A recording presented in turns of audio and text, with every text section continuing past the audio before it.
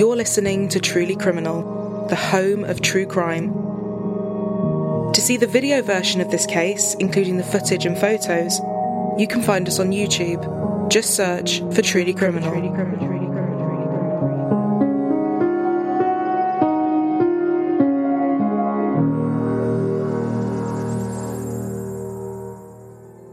19-year-old Tong Shao was born in the busy coastal city of Dalian in the northeast of China, home to just over 6 million people. She was the only child of Chung Sheng and Yang Shui, and the three of them were very close. They were all hard workers, and Tong had shown tremendous promise from a young age. She was both very creative and artistic, and analytical and academic, playing piano and dancing, with the hopes of one day being a biologist or a sculptor. But the truth was, friends and family said she really could have done anything she put her mind to. She gained a place at Dalian Yuming Senior High School, which is regarded as one of the best high schools in the city.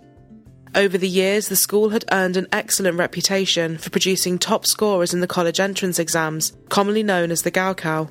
Those who win special awards and consistently excel can be granted admission to a university without having to take the Gaokao. Whereas Tong's boyfriend at the time won a place to go to a great university in China, Tong sadly did not. She was naturally upset, having worked so hard for it, and this meant her plans were very much up in the air. She now needed to rethink where she would go and what she would study. It would also see an end to her current relationship.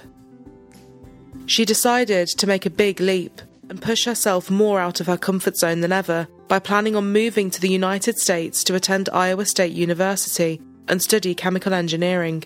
Her ever-supportive parents gave their life savings, the equivalent of $100,000, to support her and the big move. She needed to get a few more things ticked off, including the English foreign language exam. In July 2011 in Beijing, while studying for the exam, Tong met Xinyan Li, who was studying English as well. Li was also set to go to the United States, to the Rochester Institute of Technology in New York. The pair hit it off and shared a lot in common, especially as they were both about to make the same huge move to the same country at the same time. Tong's parents met Li shortly after and said that although he seemed respectful, shy and quiet, they didn't think the pair were right for the long term. A few others shared the same view. But Tong assured everyone that the pair weren't exclusive or official, and things between them were quite casual. In September 2012, Tong finally joined Iowa State University, maintaining high grades from the start and throwing herself into all aspects of college life. Her friends said when she wasn't studying, she filled her time with dancing, socializing at parties, and teaching Chinese to other students. She made friends easily and was particularly close to the girls she lived with. Tong was the oldest of the three roommates, but they all called her little sister because she was the smallest of them, standing at 5'2". Her roommate and best friend Jean said Tong was so smart it drove everyone crazy. She was someone that was always saying she needed to study more, but would consistently come out with straight A's, and was always top of the class. She and Li were still talking long distance, but he soon made quite a surprising decision. He decided he could no longer do the almost 1,000 miles between them, and asked to transfer to Iowa State University too. But he didn't have a place to stay, and his classes wouldn't start for a while, so he temporarily moved in with Tong and her roommates. Although they said they initially didn't mind, they did admit living with him was awkward. He didn't socialise, he didn't make an effort with any of them, and he didn't help with any chores, leaving mess everywhere. He didn't like Tong being out and away from him, wanting to know where she was and who she was with all the time. Tong was still adamant that they weren't official and was now growing tired of his possessive behaviour. It was now about 2 years into Tong's studies, and everything seemed to be going fairly well. To the relief of her roommates, Li was now in his own apartment and officially enrolled in his own classes. But Tong was growing more and more distant from him, telling people she wanted to break things off properly and move on. Further issues had arisen when Li gave police Tong's address as his own when he was pulled over for traffic violations. This created more issues with Tong and her roommates, to the point where they didn't even like his name being mentioned and no longer wanted him to visit. On September the 3rd, 2014, Tong spoke to one of her friends, who had recently become something more. The pair had been talking for a while, and romantic feelings were growing between them. She said the relationship between she and Lee was just causing issues, and she wasn't happy and hadn't been for a long time. However, she and Lee had pre-planned a motel break that weekend. She said she was going to go and work everything out when she was back, but it was looking likely that she and Lee would be parting ways.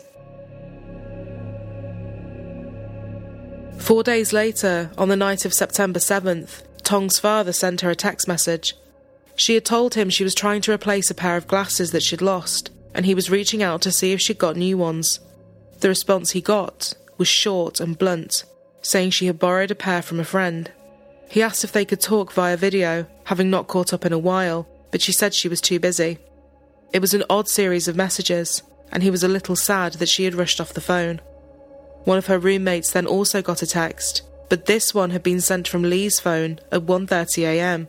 It read, "Hey, I'm still in Iowa City, but I lost my phone, so I'm using Lee's.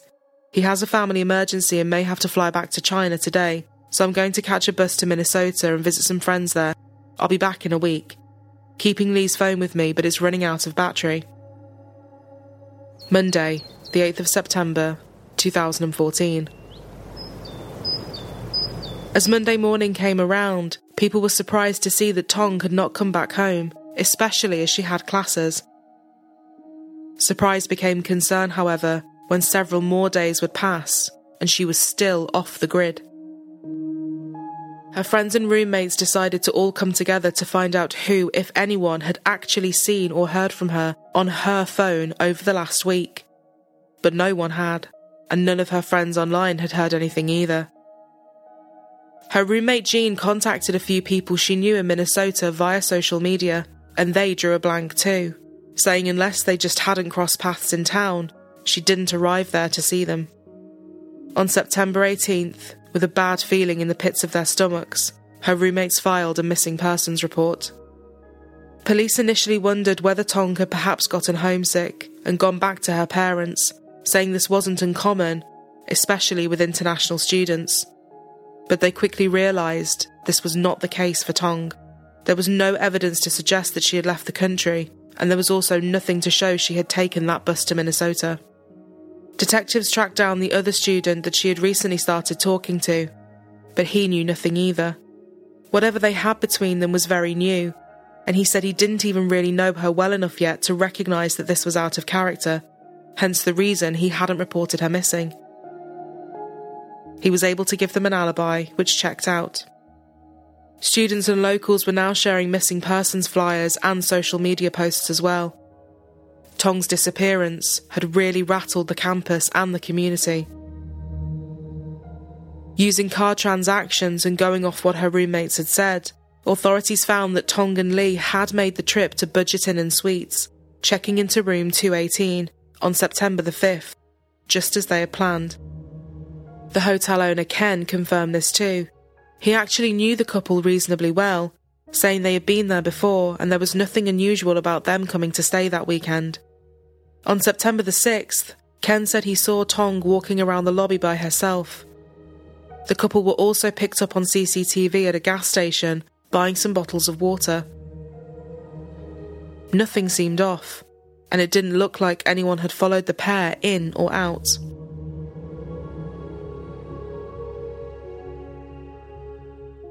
However, on the morning of Sunday, September the 7th, Ken said he had noticed that Tong's car was now gone, and as the room was now empty, it seemed the pair had left in the early morning hours of September the 6th, but no one had actually checked them out officially.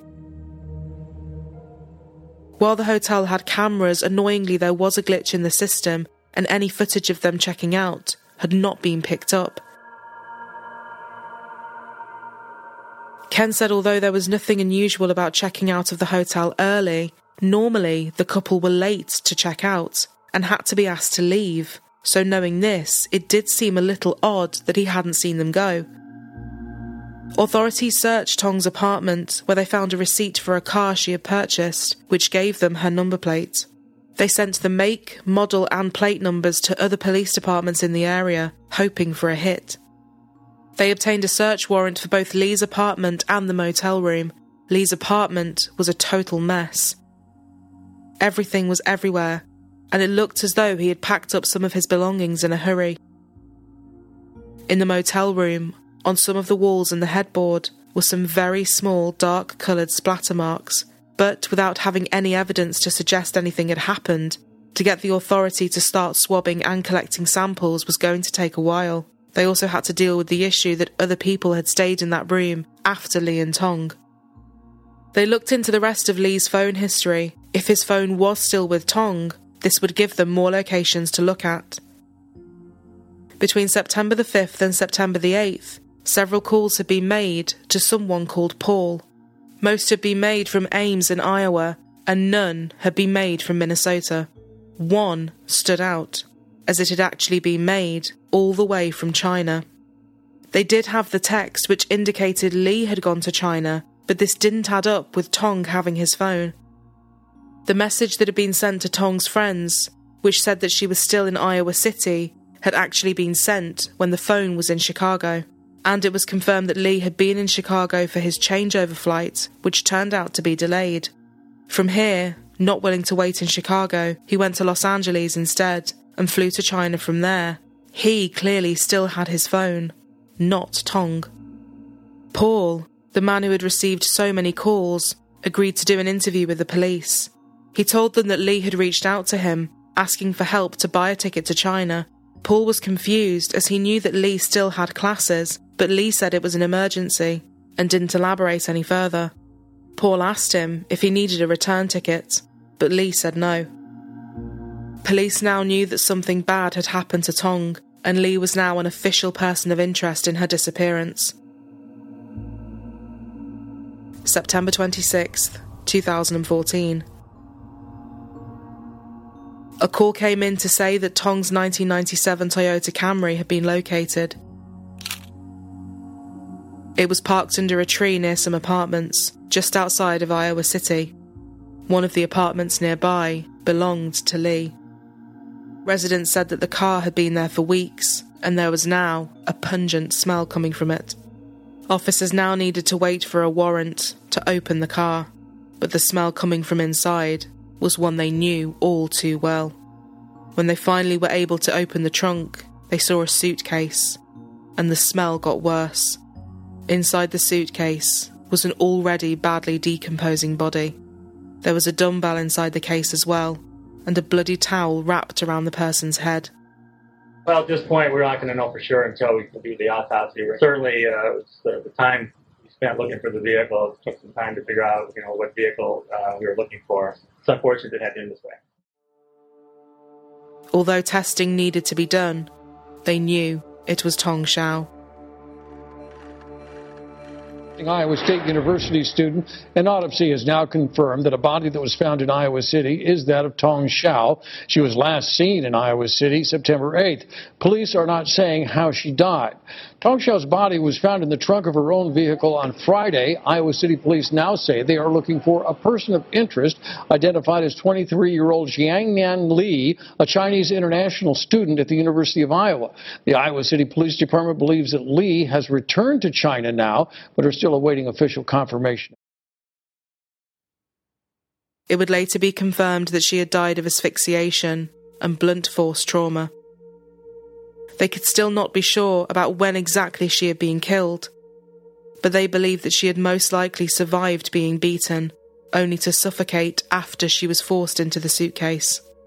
Inside the car, they also found some travel documents belonging to Lee, confirming his flight out to China, and Tong's smashed phone was on the driver's seat. Now they knew that Tong was deceased, they went back to the motel, this time with a forensics team. The bloody towel that had been wrapped around her head had come from inside the motel room. Using luminol, they were also able to find traces of blood on some of the furniture. CCTV showed Lee in a TJ Maxx, buying the very suitcase which Tong had been found in. He spent a lot of time in the shop, comparing sizes and wheeling the cases around. He also purchased 2 dumbbells from a Walmart, one of which was found inside the suitcase.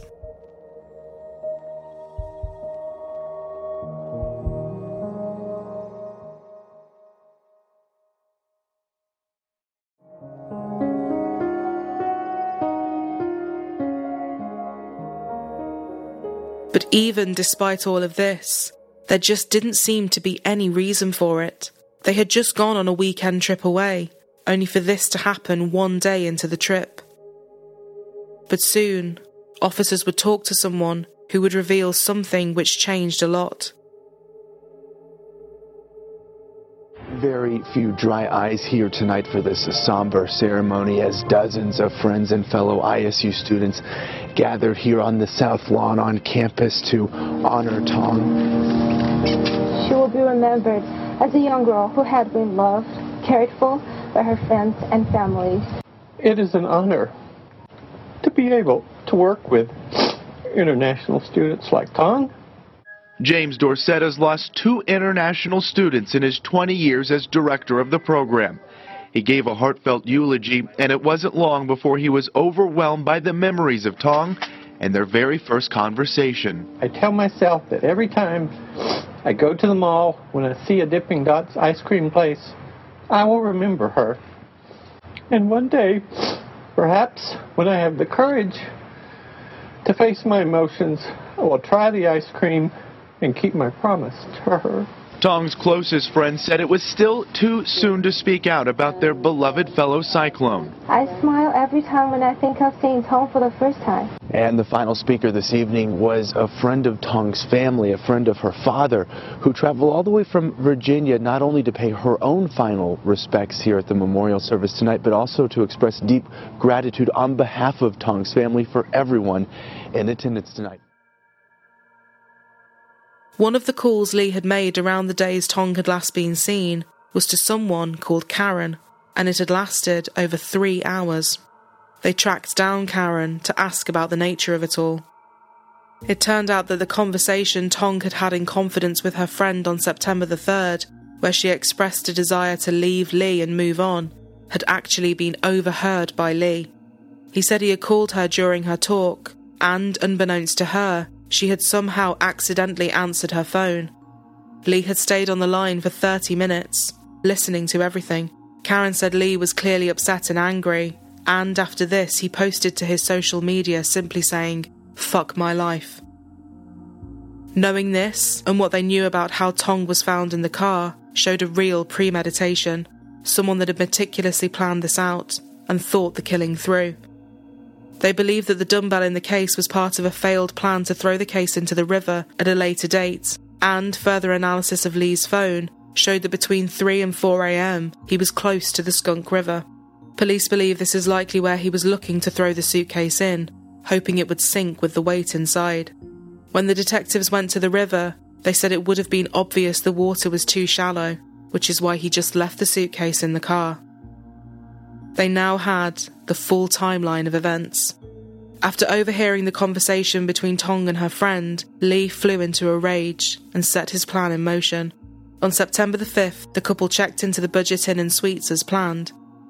On September the 6th, Lee made his purchases, and this is the same night he booked his one-way ticket to China.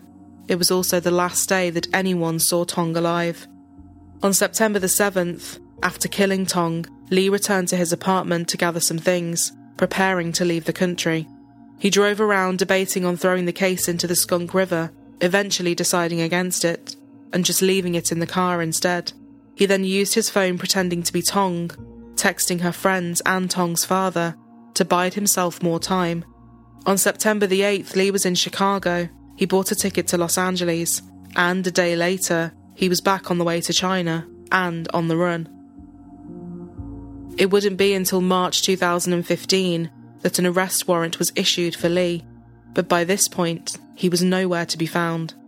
China does not have an extradition treaty with the United States, and this filled the police with dread, knowing they might not be able to do anything at all.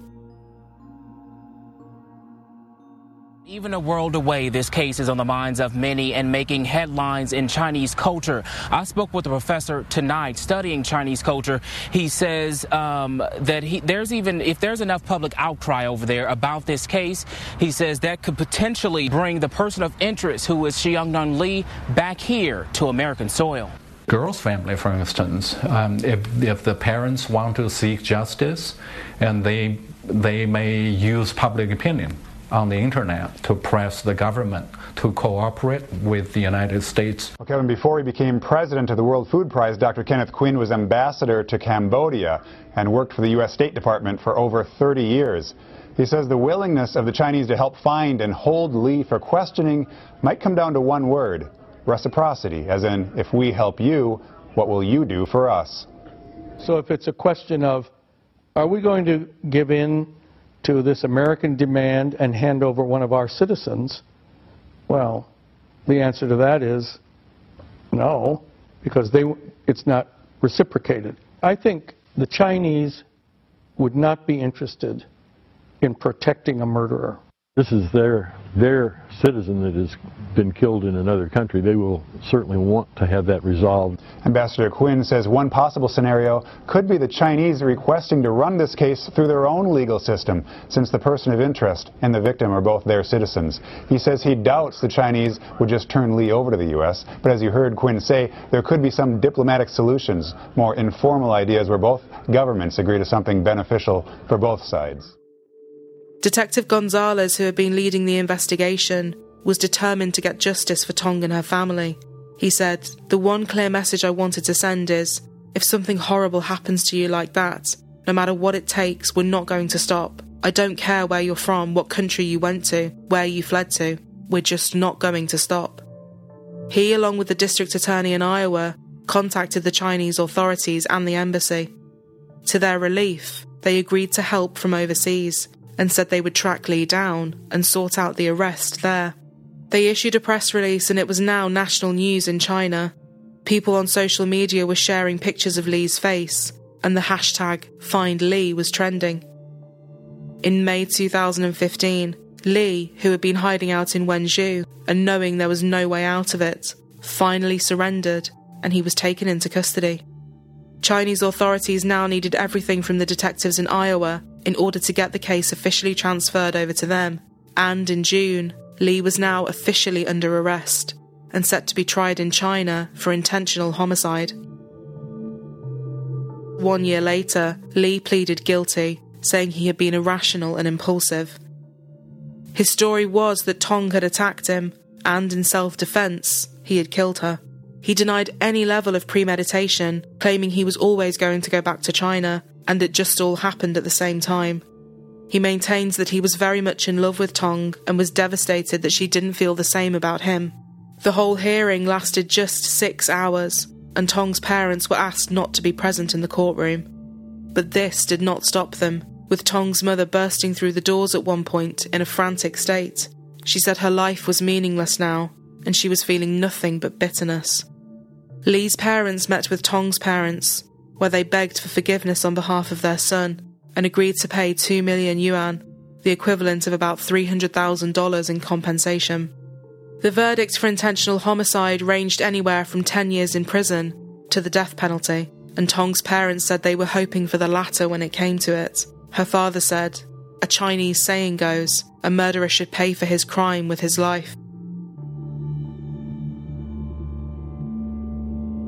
A murder investigation that shocked eastern Iowans and crossed international borders is a closed case tonight. Former University of Iowa student 24-year-old Zhang Yan Li will spend the rest of his life in a Chinese prison for killing his girlfriend. He murdered 20. In June 2016, Li was handed a life sentence, which could later be reduced to 13 years under Chinese law. But, as always, whether this would actually happen or not remains to be seen. I was very pleased with the outcome. He received the sentence he would have received had he been convicted of the same offense in Iowa. And so it felt like justice was served in China the same way it would have been served in the United States. I felt that the evidence was very strong in the case, so I wasn't surprised at all at the outcome, but was pleased that he wasn't given a lesser sentence, or frankly that he was given a harsher sentence of the death penalty, because he would not have been subjected to that in Iowa. So having him receive the same sentence he would have received in Iowa, I thought was appropriate. The news had devastated her parents so much that her father's health took a serious turn, and he was told he was unable to travel to the United States to bring his daughter's ashes home. Detectives back in Iowa said that the case set a precedent for how the United States and China can cooperate on international crime investigations.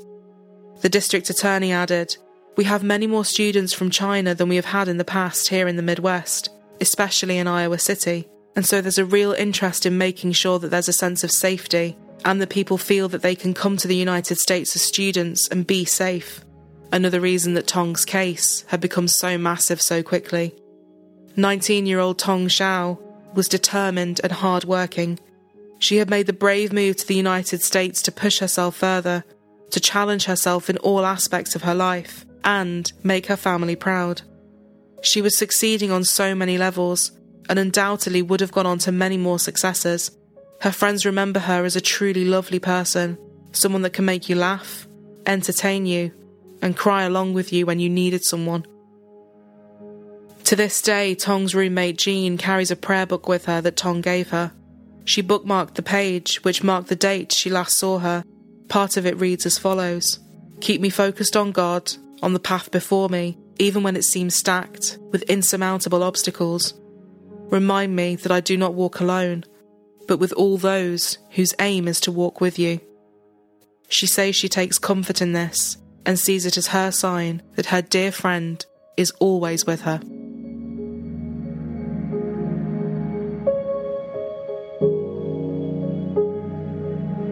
Thank you all for tuning in. If you would like to support our channel and help us to continue to make our content, we have a Patreon with many perks, including exclusive episodes, behind the scenes, and ad-free early access.